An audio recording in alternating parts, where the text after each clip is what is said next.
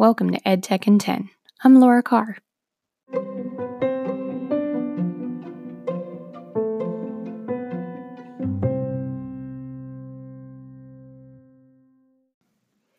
We've all experienced death by PowerPoint, whether you're in a classroom or in the workroom or pretty much anywhere else you've ever had to endure a presentation that wasn't put together well, because the colors probably didn't work. There was too much text.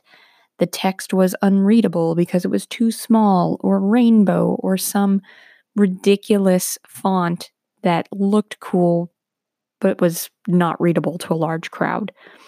Or someone went crazy with the transitions and added sounds like that typewriter one where every single letter gets an accent. Or your presenter is reading everything verbatim off the slides, and you're sitting there trying to remain conscious while you're getting their information. Because the bottom line is this: I don't care how good the information is that you have to present. If your presentation sucks, nobody's going to pay attention and nobody's going to absorb what you want them to absorb because they're so distracted by the terribleness. So I don't want you to suffer the same fate, because designing effective presentations are hard. Not only do you have to have information that's relevant and current and well organized, but you have to make it look nice. Because people have to be receptive to this information. And there are some women I work with on my team that are truly gifted graphic designers. And I look at what they put together, and it's amazing. And I've taken trainings from them. I've taken trainings in grad school. And when I design things, I feel like it's like child's artwork compared to grandmasters of art. I'm slowly getting better, but I know I just don't yet have that ability to just put together something that's visually amazing. So I am not afraid to admit that I will take all the help I can get when it comes to making my presentations look better. I've talked about using Canva in the past to make my graphics, and a lot of times I use Sway, Microsoft Sway, to create presentations that look really polished and put together and coordinated. With Microsoft Sway, all you have to do is supply the text and the images.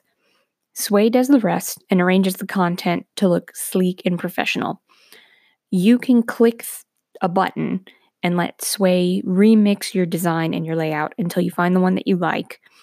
Or you can get daring and kind of go through and look at the different options and even customize them if you like them.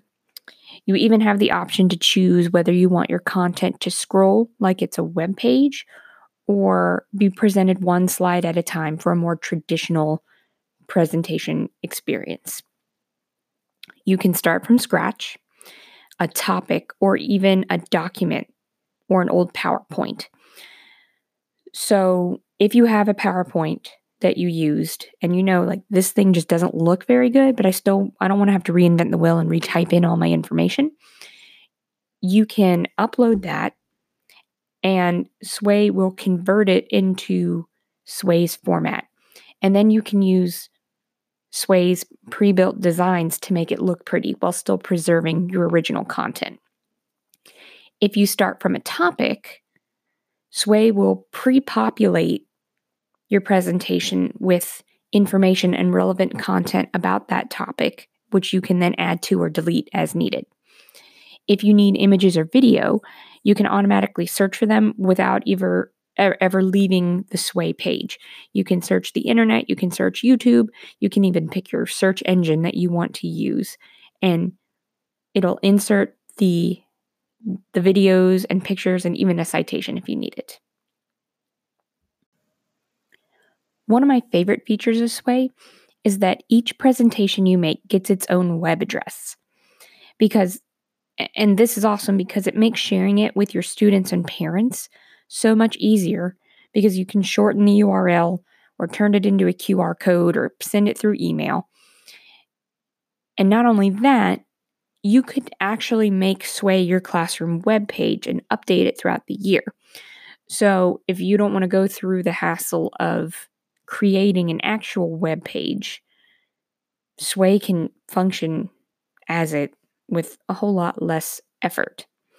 If you need information on how to shorten a URL or make a QR code, you can check the EdTech in 10 blog. There is a post about that. And we also have another podcast episode back in the backlogs that you can listen to if you are so inclined. And we talk about how to shorten URLs and make QR codes. If you check out the EdTech in 10 blog, there is also a blog post about Sway that I made, because there are some things that just don't translate well over the audio that is podcast, such as visual examples. So I've included some examples of sways that I've made. I have a sway about Sway, and I have some other examples that might help you get an idea of what it can look like, including some screenshots of the program itself and like what different buttons you would click on and how things work. There's also a link to Sway's support section, because I could go into the nitty gritty and talk about, oh, you do this and you do this, but they've actually done a really phenomenal job of doing all that for me. And there's videos and there's text and there's pictures, and it's a great resource if you're ever stuck or just want more information. It's in that support section.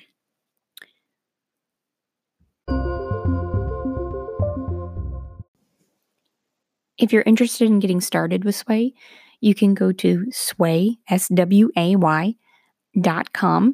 It's completely free, and not just like free to get started and then you pay to upgrade. It's just 100% free.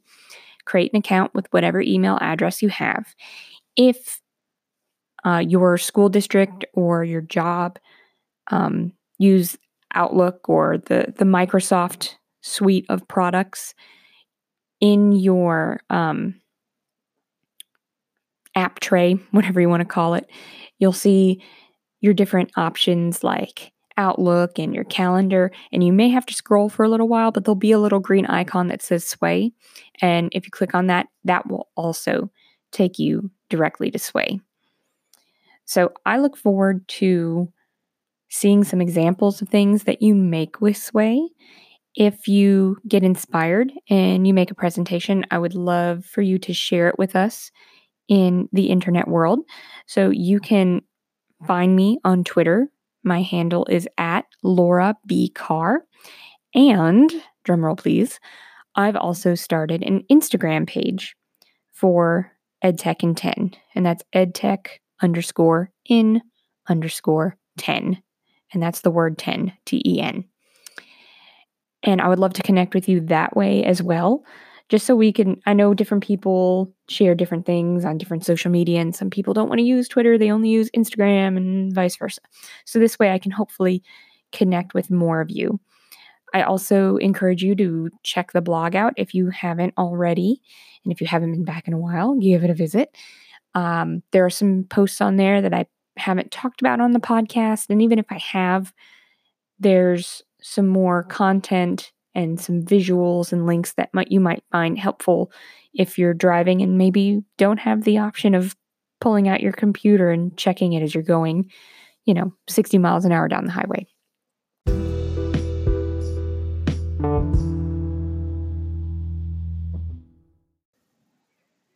I really hope that Sway is a tool that you can use. I'm not going to lie, I still use Google Slides for certain presentations depending on what it calls for, but Sway is definitely, I feel, an under-advertised, underappreciated tool that we have in our arsenal that definitely we need to get the word out about it.